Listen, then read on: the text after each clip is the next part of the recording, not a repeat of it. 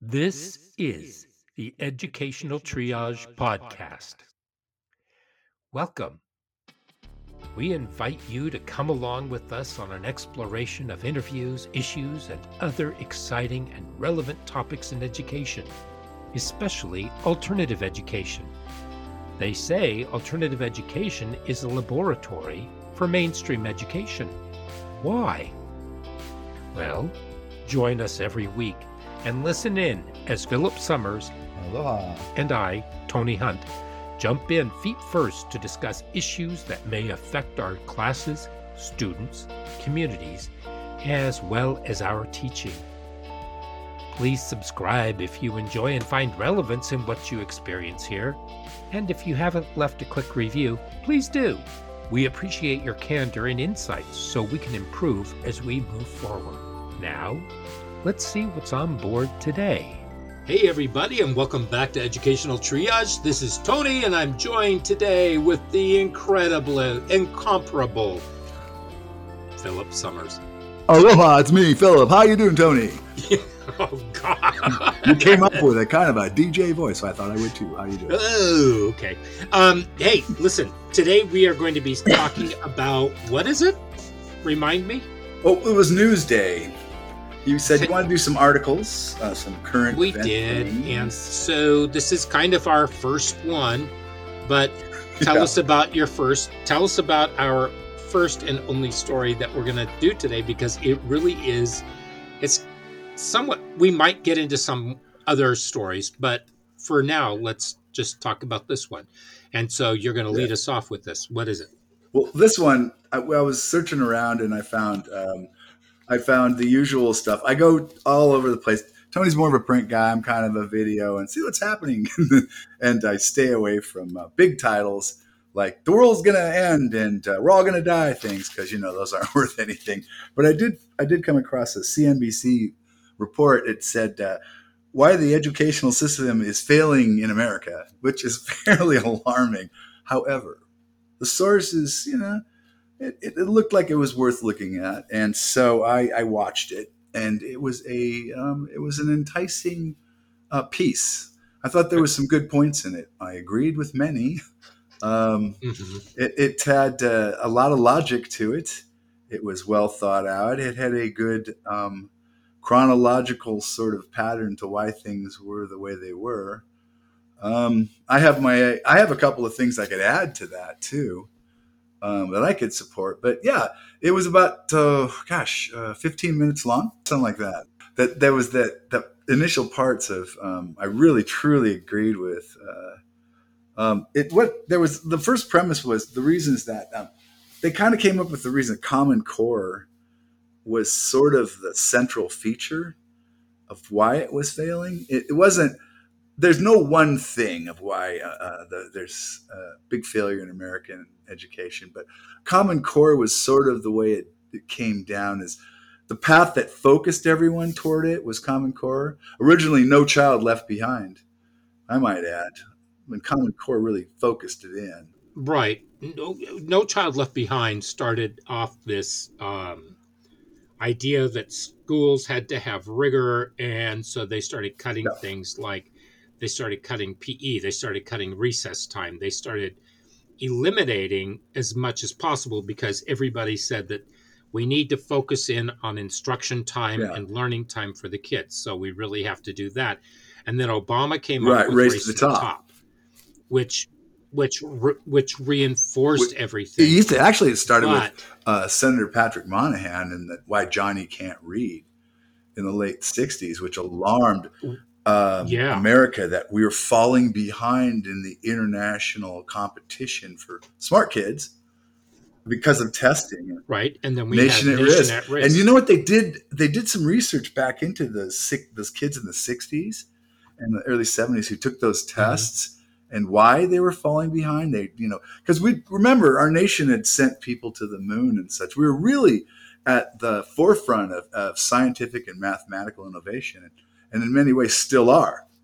And how is that if we're failing in these tests? It was because we had this attitude. One of them was we had this attitude in America. The kids didn't care.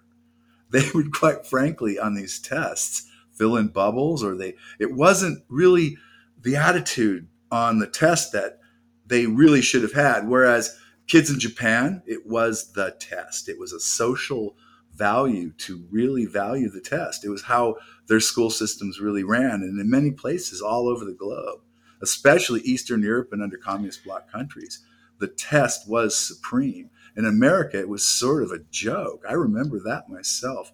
No one told us why we were taking them. And so a lot of times the kids just didn't really take it seriously.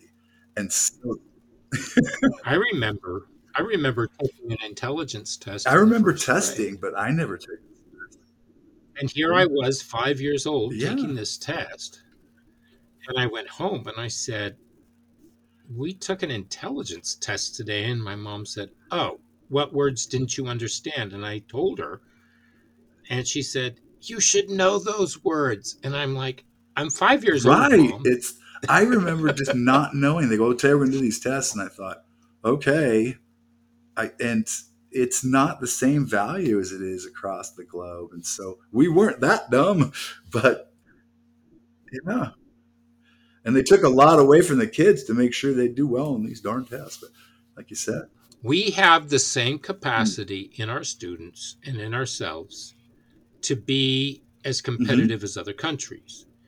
The difference is the culture. Exactly. The culture of the school, the culture of the family, the culture of the community, the culture of the country.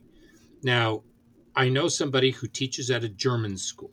In fact, he might be Wow. the headmaster.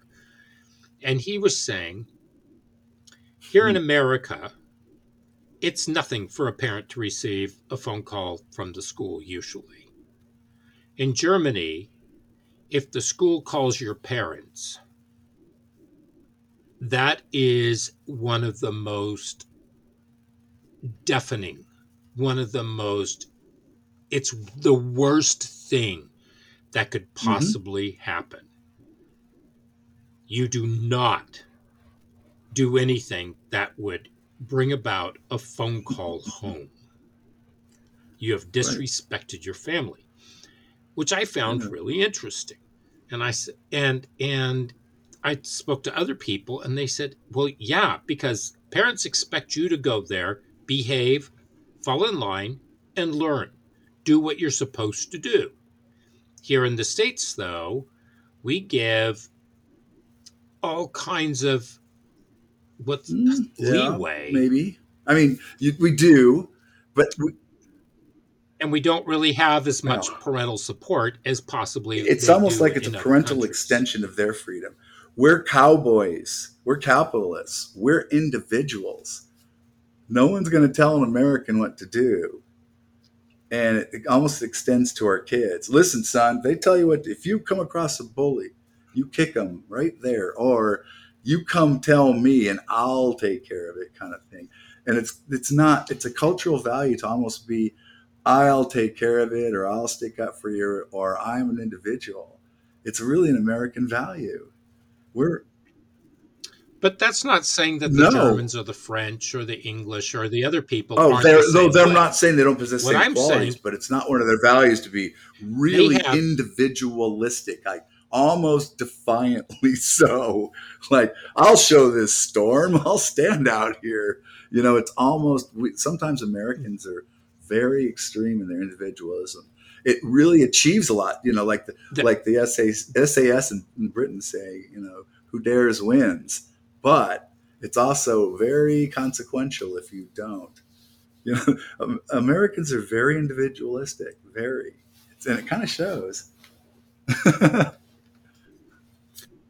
Well, yeah, but the problem is that where you have parents who have high expectations for their kids in other countries, those same expectations aren't here because the parents send you to school. Sure, they expect you to learn, but it's also a babysitting. No, I mean, service. I knew that. I mean, I certainly sent my son to school, and he ended up graduating with a 3.9 something. But and he enjoyed it. Right. He did the school thing well. He knew it wasn't a babysitting service. He got 2 varsity letters, only because they had a terrible football team, and they ran out of linemen. He was a big kid and he'd played it before. It was kind of strange, but yeah, I mean, he just did the thing well. Um, yeah, I knew they wouldn't babysit him. Not all of it. It wasn't like, yeah, he did really well, and so did my other son, but he went to junior college. Both my daughters, my other daughter went to alternative and did really well, and my other daughter is sort of bohemian, and she graduated with a diploma.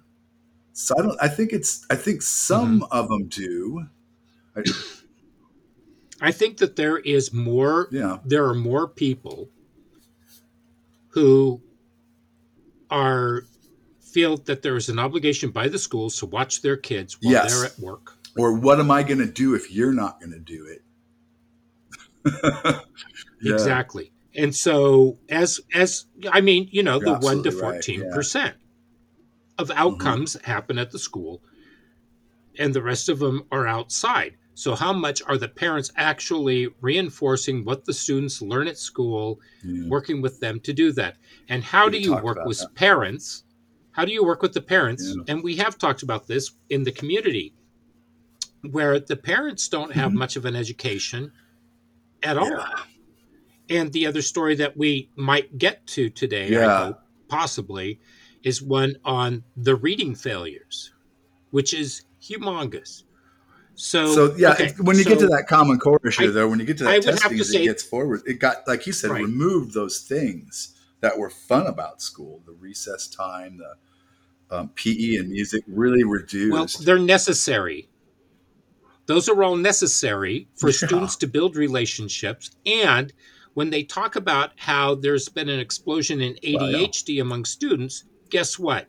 Yes. Young boys, because of the way that their Yeah. brains are wired, they have to have those breaks where they can run around like maniacs so that they can focus and everything else can settle back down, so that, because without that, yeah, I've they're been going to doing have too much a energy. little visual They have too much energy. research I have found that there are also some young girls who are getting up going, wow, there's a little female population doing a little hyperactive behavior. And, another thing, too, I've noticed is there's some people mentioning flow states, which involves a ton of focus and where it goes and how it goes there. But they're coming from the angle of focus itself. So they're saying, and our focus is being stolen by devices and by things that are trying to steal it from every place, television, people, just it's being delivered in such bite-sized pieces. We don't really have a long focus thing. For example, when we read a screen, we read in a pattern that goes in almost like a Z. We go across the top, we scroll down, we go across the bottom, and we scan. And it's not the same as a page, a written page. It's almost like our focus is being hijacked. And focus, of course, flow states is that focus settles into a calm, central state where it's just the most relaxed, easy place to be. Your learning is just hypered.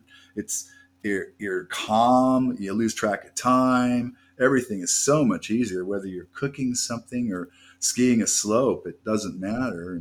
And so, yeah, it's just getting to the point where that focus is being hyper vigilant.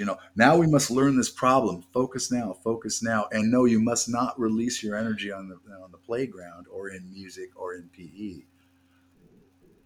Yeah. Right. And so there is, you alluded to the TV. Back in the early 80s with the release of MTV, yeah.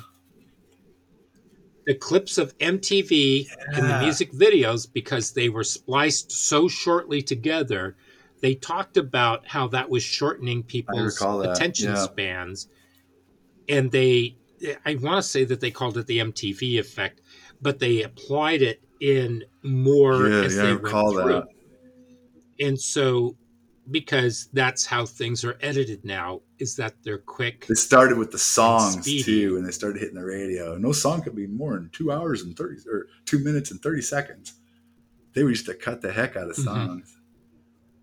Well, even like when they went on the radio in like 1952 or 1958 and 1962, like If it went to the radio, it could be no more than like 2 minutes and 30 seconds.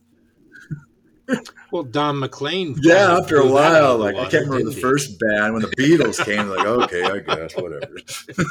But yeah, So what happened historically is the fact that they realized that one state and another state and another state, yeah, they weren't aligned. So if, let's say that for some reason or other, you became a refugee from this state and you ran over to, let's say, yep. Michigan, and you went to school there, that things were going to be really Mhm. different when you got there. Or they might be similar, but they're still not going to be the same. So they wanted to have a national standard, and that's when they started forming the Common Core curriculum, which not every state They never did adhered from the to. very beginning, so it wasn't common.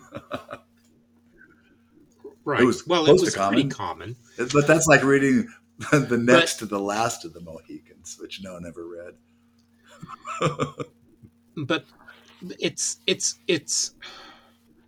I don't know. It seemed as though they tried to get it so that everybody would be compliant and the kids would all be able to do the same thing, rather than focus in on what are the basics and how are we getting kids to read? How are we getting them to write? How are we because Right. without reading and Yes. writing and mathematics, Which I might state right now, have, for the record, I never had a problem with, and I always enjoyed having that standard, used that standard, and when I felt a student achieved that standard in the reading and writing, was like praising them to the rafters, going, "You did it. I now deem you competent to go out in that world." I couldn't do the math, but I did the English. That was my shtick, and I felt good about that. What they did around it and after it was atrocious. But getting to that standard helped me immensely. It gave me a benchmark I could use. And so they're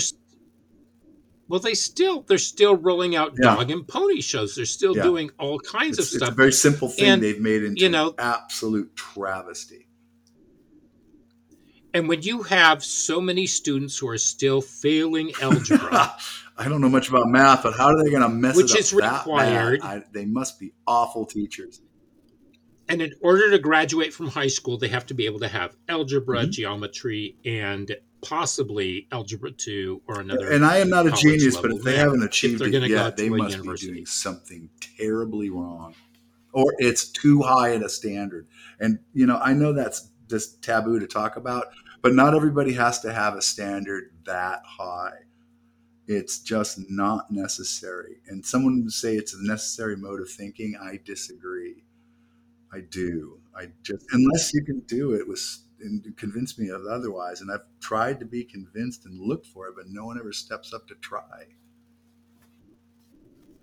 If I believe that what they need to do is they need to figure out a way to graduate math one level at a time and scaffold it year after year after year. Correctly, it's something.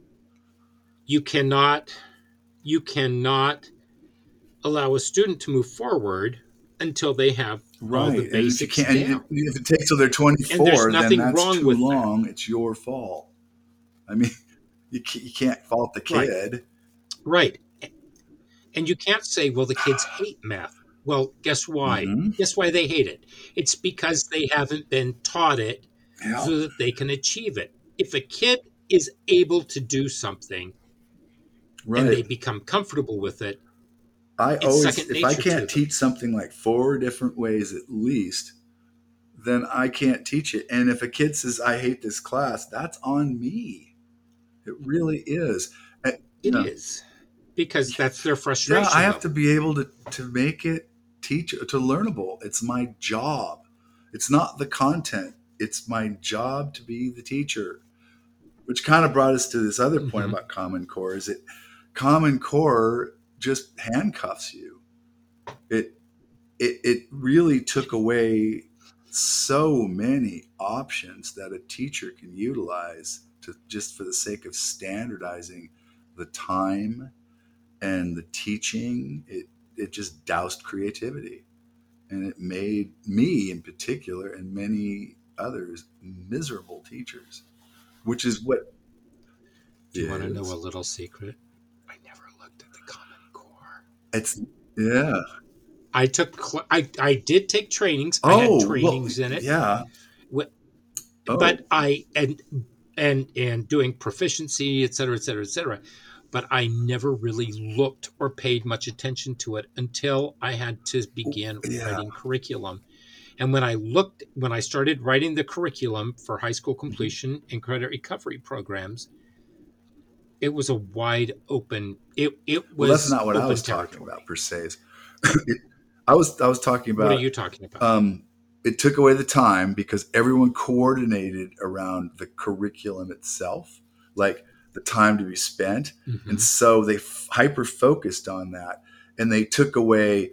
Like I had a rock wall, and I used to dedicate my time to like maybe an hour on that rock Hmm. wall, and we'd kind of relax and maybe kick around a subject, maybe not. That time went away. I never used that rock wall after 2006 or 7. Gone. Seriously, couldn't get near it again. Seriously. We couldn't go there because the kids had to go to reading, remedial reading at this time. Special ed had to work with these students. We couldn't get together to go to the rock wall anymore.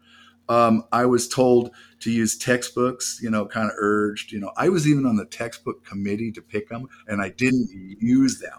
That's when that was Yes, when that came out. I was kicked out of different textbook committees because I was told not to waste my I was time put on one. and to focus Uh, on X, Y, oh, and Z. And I said, but I teach all of these things, so I need to be in there. No, we want your hmm. focus to be here. That Yeah. explains it. So as we went through, Okay. people focused on it, and I did not know this, but people in the colleges and the universities were being taught to teach in a more standardized way. They were just accepting it more and more. Either they went in from college or high school and went into college, or college was patterning this, or they were just getting it somewhere because they were starting to get more and more at ease with teaching from the book or accepting being told what to teach and how to teach it, because I was starting to see these teachers applying pressure to me to teach on a calendar and get with the program and use textbooks, to the point where this famous episode came up where I was asked, "Why don't you use a textbook?" And I misunderstood it as a question when it was a directive. And I answered honestly and said, "I never use textbooks." And I should have understood right then. The blade came down on my head. I sealed my fate, honestly. It was like, yo, this guy's got to go. He's like poison. It was true. They let you never use textbooks. It was like sacrilege. It was terrible, but true. Yeah, that's what Well, happened. I was dictated that I needed to have a curriculum written for each one of Right. my classes. And I was teaching, and that meant for economics, Mhm. algebra 1, geometry, English A English daily 7, lesson 8, plan. 9, 10, 11, 12. I had to do it for for English. For science. So we had geography, we had biology, and I can't remember the other stuff that I was teaching. So what I did was I looked at each class and I made a determination as far as what they needed to do in the book. And I said, I am not doing this Oh, without a fight. I said, because you are now taking away the community of well, my exactly. classroom and forcing my students. And they said, but your students, I said, my students It, exceed in the it state didn't matter. standards testing Yeah. in everything. But they said, no, yeah, Didn't matter. exactly. It didn't matter. They had to comply. And so we started out doing it, and then somehow or other, things weren't going the way that they Yeah, that's wanted them to they just go. take away your creativity And because they're, you. That's how you reach your students. It's like when they wanted me to teach history and they're talking about a standard in history. I mean, the concepts in history and how people interact can be taught, but that's not why I got a Black Studies degree. That's not why I studied like world history instead of like just focused on where it's usually taught. And they want me to do it where it's usually taught again. It's like, no, I purposely rebelled against that. and now you want me to just fall back in line? Did we move backward? Yes, we did. And no one understands that. We did. And that's the kicker. I'm saying it again and again. The world's not waiting for us to catch up, and we're teaching kids how to do school in 1950. And it's not getting any better, and we're going, what's wrong? Well, the problem is the penultimate problem with this whole thing that we're talking about right now with us being forced is the fact that it took away from what alternative education. Well, it took away from what education, education, all of education is. Well, yeah, right. What education should be too, but should be and was going toward and should have been. Mm-hmm. And where we were making headway, where we were just we were going. But I know who made that dictate, and they became a state politician. Yeah. Well, that's what CNBC, this thing said the same thing. It took away the creativity. Right.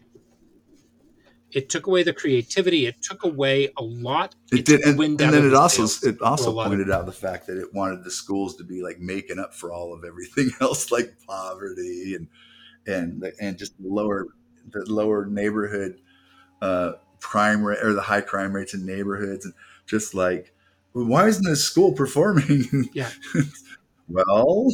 Well, because now they all of a sudden, apparently with the Common Core and the state standards, teachers then became social workers. We became family liaisons. We became psychologists, psychiatrists. We became a multitude of different things, and we're still paid 20% less than what we would be paid in the private sector. Lost to our years to the cost of living. We're behind big time. Well, this year, still, it's worse. I remember somebody saying that they received a 5% pay raise, and somebody said, no, actually, you received a 2 or 3% pay cut because inflation is 7%. So you got a cut in pay. You might feel that you made headway with that 5%, but no. Well, so, okay, the pay, you have all these other roles that are going on. And then the unions whose job it is to make sure that teachers are safe, to make sure that teachers' rights and to negotiate their contracts, have decided to become they're represented as a body, and that's what they're for. Yeah. Right. They started getting their little fingers dirty in the making of the Common Core curriculum. Now, what the unions are doing in the Common Core curriculum, I have no idea. That should not have anything to do with the unions. I mean, how many unions actually get involved in the setup of a factory, et cetera, right? Or maybe they do a little bit, but not in the implementation of how you build a car. So when the Trump administration just cut funding to all of it anyway, I mean, because they went like slash and burning. They took a bunch of the funding out of anything left of the race to the top. Remember that it became race to the top, and then Common Core is sort of the feature. It's there, and everyone's sort of dancing over what's left of the campfire of Common Core. But Trump came and poured a bucket of water on it, so there's really nothing left. But the states kind of act like it. There's 20 states that just took off from it. And they said, this is just not worth it. And it's not. But a bunch of states are still acting like it is because they've invested that emotional, mental, and financial thing into it. And so that's where the unions are kind of getting involved going, whoa, that's something to fight over. And it may or may not be, but that's kind of developed into a conflict center. And you're right. I don't think the unions have any business in it. It's like it's always should have been up to the teachers. They're the curriculum keepers. Right. They're the ones who know what they're doing. And don't feed me the caca about people in the teachers union, the officers and teachers unions are teachers and I'm going to use air quotes, educators. An educator is a person who works directly with the students and educates them. A principal is not an educator. A superintendent is not an educator. A principal and other building administrators are just that. They My are union management. rep he may be an educator, but I'm an educator as much as he is. He just happens to work in a place that represents all of us as a collective. It doesn't make him a better teacher. Yes, So I don't want him it representing doesn't. me, And yeah, they don't hold as a dominion. teacher. They hold no Right. dominion over us because we can oust them just as Yeah, we're quickly as we elect. co-teachers. It doesn't make him a better teacher than I am. So Right. yeah, the curriculum should be ultimately in the hands of the teachers, and we really lost sight of that. It's that want to control over them, and because there's a lot of paranoia going on. There is. And then Yeah, the pandemic hit. so I kind of agreed with them. That you have the Common Core, which dictates that central curriculum. Then the administrators hand Mhm. down this, okay, you read this script, to which I firmly say no, and most educators do. And those that do stay are just got horrible morale. And there's this huge fight over the curriculum. And then you said the unions get involved. No one has any business. Because if you're a competent teacher, you should be a competent teacher. That's your Right. curriculum. And you should know what you're doing. So, so what are the solutions? Well, again, that's what I think. It's the curriculum should go back to the teachers, and it's going top down is what's happened. The administrators are telling the teachers, "Here's your script." That's no good. We all know it's way hot top heavy on the administrators, and the curriculum should go back down to the teachers. And I want the listeners to understand or to ask, how long did your administrator, your superintendent, or anybody in your district office, in your central office, how long did they spend in the classroom? Mhm. And were they in the classroom or any classroom that would be even close to what you're working in? Do they have any kind Right. of experience? Because I worked with a superintendent who spent 2 years teaching second grade.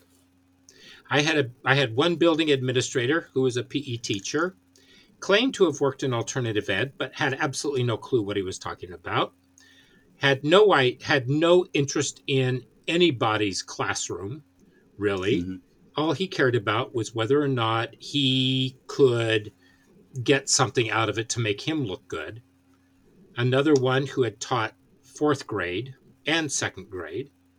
And we had a director of curriculum who had never set foot in a classroom Yeah. aside from being a student. He had no idea. He didn't know what curriculum construction was or how to play it out.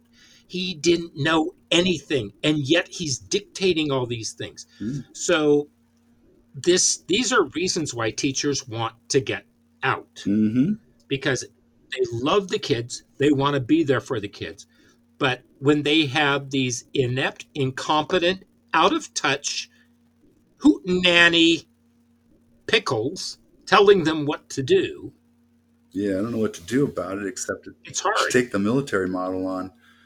You know, it's kind of like teachers are the non-coms; they're the sergeants, and the kids are the troops. And do the officers, the administrators, really want the troops in their office? Well, No. I actually think that's a really good idea Yeah, for teachers to rise up and to tell them no.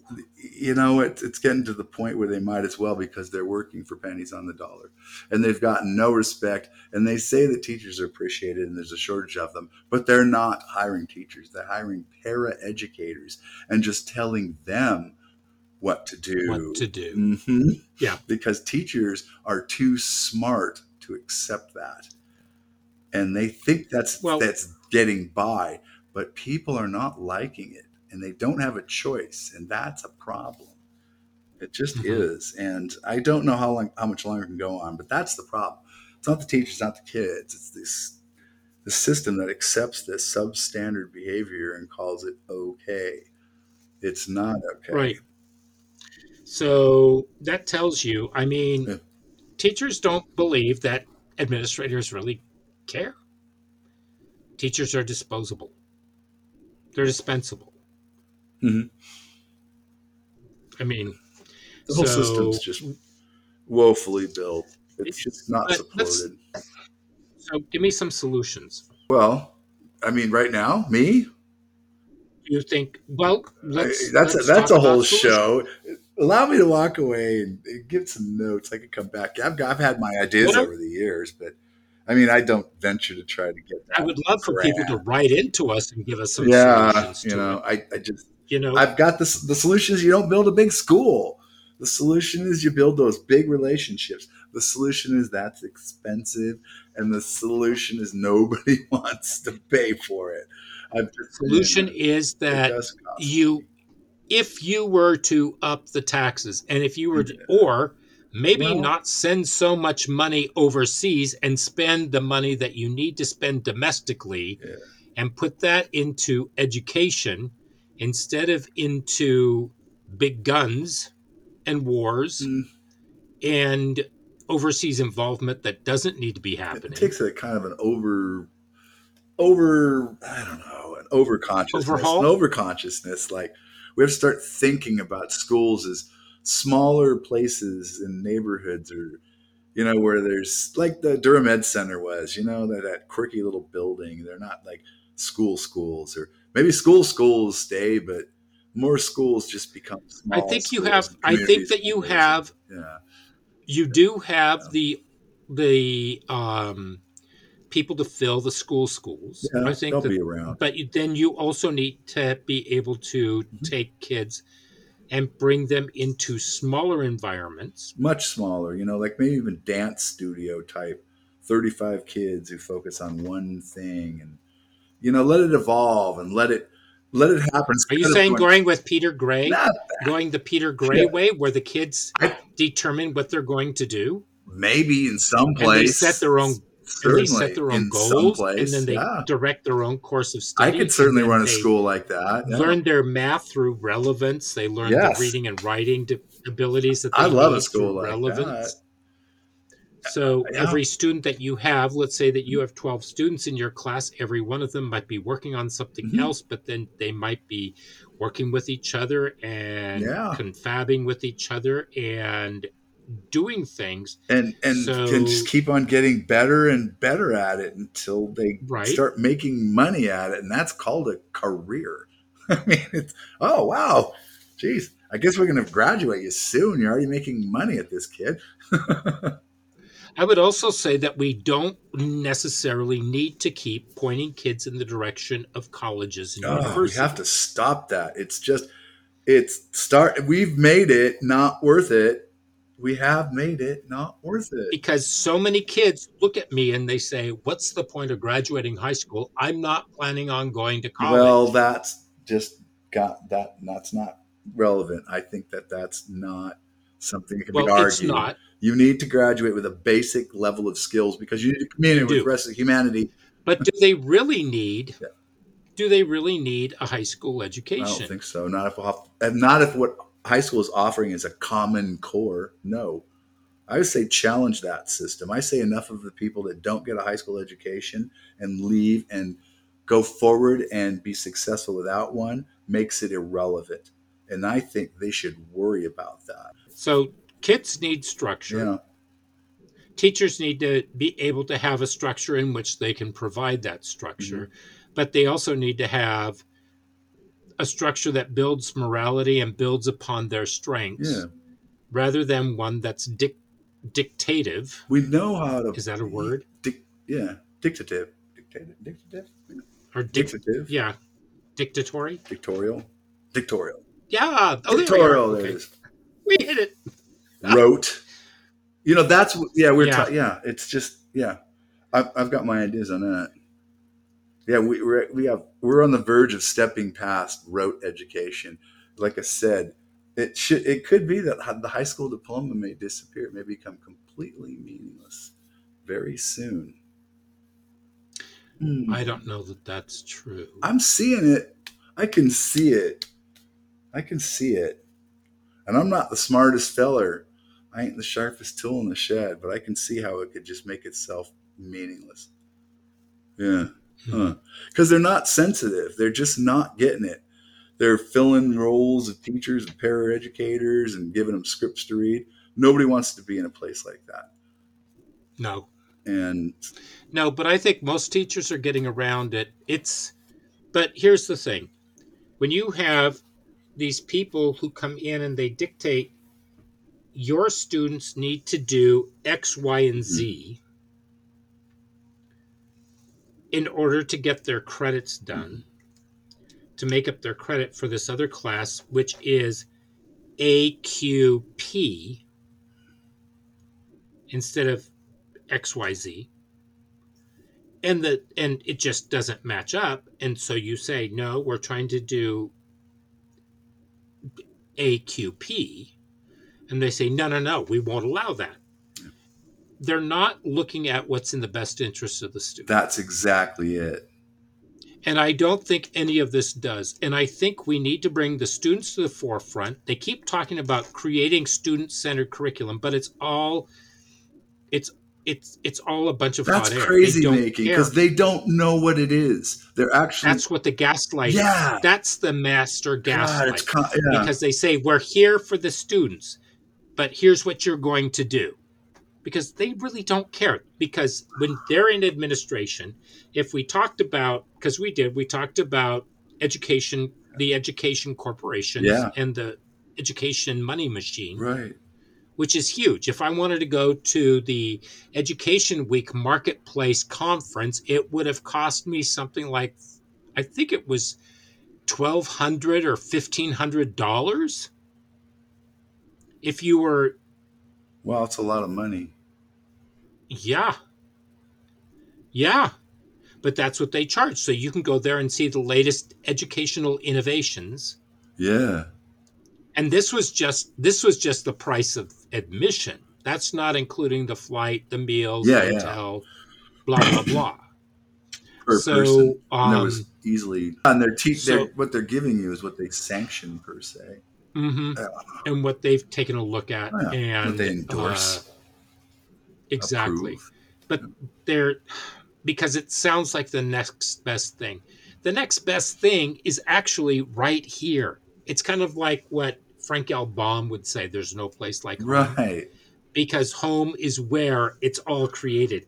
This is where we were instructed. We have the tools in order to create and teach the students exactly what it is that they need. And if we don't, we know what resources we need to have. Mhm. We don't need you to go out and spend that money. So instead of spending that money, put it back into teachers. Instead of hiring more and more administrators and more staff to fill the district offices, put that into teaching and into the students. I just reminded of a little story. It's like, here's how smart I am. That would go to these conferences and they go, okay, here's what we're going to do. We're going to do this thing here. It's got all these cards and we're going to do this. Here's this thing. And it's really important that we do this and that. And I would look at it and go, okay. Oh, yeah. And I'd copy off this and I'd copy off that. And I'd take like just the best things from it. And that's what I'd use. And over the years, I got this really good file of like all the best things from all of these things I was supposed to use.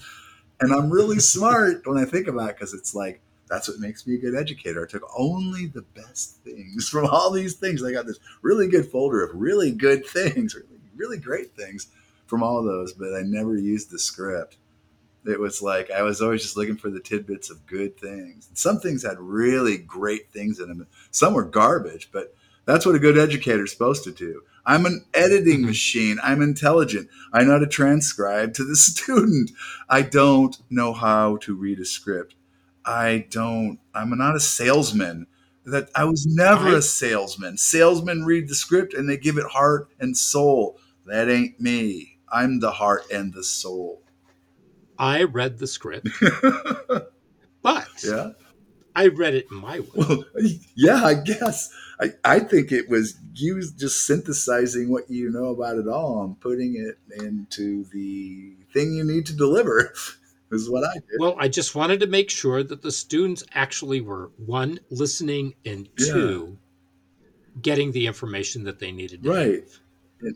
And if I thought something was ridiculous, I said, no, we're going to skip that part. Exactly. Yeah. Or add a story, or hey, today's just too heavy. So we'll just do the lighter part of this topic. Tomorrow we'll do the heavier part. It's just Mm-hmm. knowing people. It's not, it's Tuesday. We must be doing lesson 3. That I've seen teachers do that. I've been taught that way, and that ain't no way to learn. No, and I was thrown into a scripted program with very little training. There was supposed to be it was mandated that there were X number of hours of training that had to go into this. And I found out what my assignment was, and I walked up to the vice principal and I said, when do I start training? And he goes, for what? And I said, this class you put me in. He goes, what class is that? And he said, oh, well, you were supposed to set that up. And I said, since when? When was I supposed to set up a training that for a class that you put me in that you say requires specific training? He said, well, who did you call? And I said, I'm talking to you. I don't know who to call. Can we make that call? So I ended up going in late. They made a concession for me. They got me in late. I had 1 day of training, and I started the next week with no textbooks. With no tools. So you didn't have the training or the tools. And they said, well, get them copied at the copy center. And I said, I can't, because other teachers I would get a few pages done, but I have teachers, because we were short on textbooks, and all the copies that had to be done had to go through one copy center, and we had textbooks being copied by teachers all over the district. So it took a month and a half. I know what happened, Maggie. For me to get I know what happened. This is before you got your magic license for being a teacher. So after a certain amount of years, you get a magical license, or it just happens magically. Materials appear and the knowledge forms, and you can just go anywhere. Oh my gosh. Sometimes I get that as a guest teacher. They give me like, just put this up on the screen. And it's like, A, I can't access the email. B, on this, or like the tech goes sideways, and it's like me and like maybe 20 kindergartners in 45 minutes. It's nightmarish. Well, this program also only allowed for, I think it was for like 18 students to be in this class. Oh, wow. It was a remedial class. And you had... And the counselors had me up to 20. I was not going to be able to break it into the groups that I was supposed to be able to break it into, because I didn't have enough computers. I didn't have enough textbooks. I didn't have enough of this other stuff. And so I was told, deal with it. Yeah. And I said, I'm not going to deal with it, because according to my contract, if this is untenable. So I went back to that assistant principal and I said, what's the deal with this? Because the counselors tell me that they're not taking kids out. Now, you didn't get me the training I was supposed to have. You've packed my classroom with too many students. Do you want me to work here, or are you asking me to stay or leave? They said, no. We need you. And I said, well, I can't teach this class. You're going to have to break that out somehow. Yeah. And he said, well, what are we going to have to do? And I said, either get me a bigger classroom, because this was a tiny room. Get me more computers. Get me the damn textbooks. Or you're going to have to put some of these kids on. This is not an unusual story. I mean, it's not. For you it was, but I won. That's an unusual story. And then the kids were absolutely unruly. They really couldn't read very well. And then all of a sudden, this Joy showed up at my door, and it was a TA. And she said, could you use my help in here? Oh. I said, you are a lovely vision. Please. Yes. And so she and her husband are still close friends. And she helped me, because she was able to monitor one group of kids, and she took them over here and she worked with them, and I was able to monitor the other two. and we got the whole thing going, and it worked really well. And the relationships, I mean, had great relationships with the majority of those kids. And the worst one of my kids, he went off. I bumped into him later, and I was working with his mother. Yeah. And Yeah. so it was. Or you work with the kids of the kid. But sometimes, you're in the rockiest seas That and happens. you end up with the smoothest sailing later on with and the best experience. So that can So you occur just if you never get know. what you get. A lot of times they don't give you that. Yeah. Or it just doesn't work. But you got lucky on that one. And It's you had a true. boundary you drew. But I believe, getting back to the topic, Yeah, it's if teachers stand their ground, teachers need to stand their ground. They need to remind the administrators who's really in charge of that building. well, and they also It's not the administrator. And if they say, I will write you up, say, okay, write me up, and you write them up, and you write them up, and you get enough people standing there to be written up. and There is safety in numbers. there's safety in numbers. Okay. Well, I think we're going to wrap Let's up. do it. And have a wonderful week. Remember to check us out on Sunday. And next week, we will have another show for you in the middle of the week. Middle of the week. Aloha. Okay. Ciao. Bye-bye.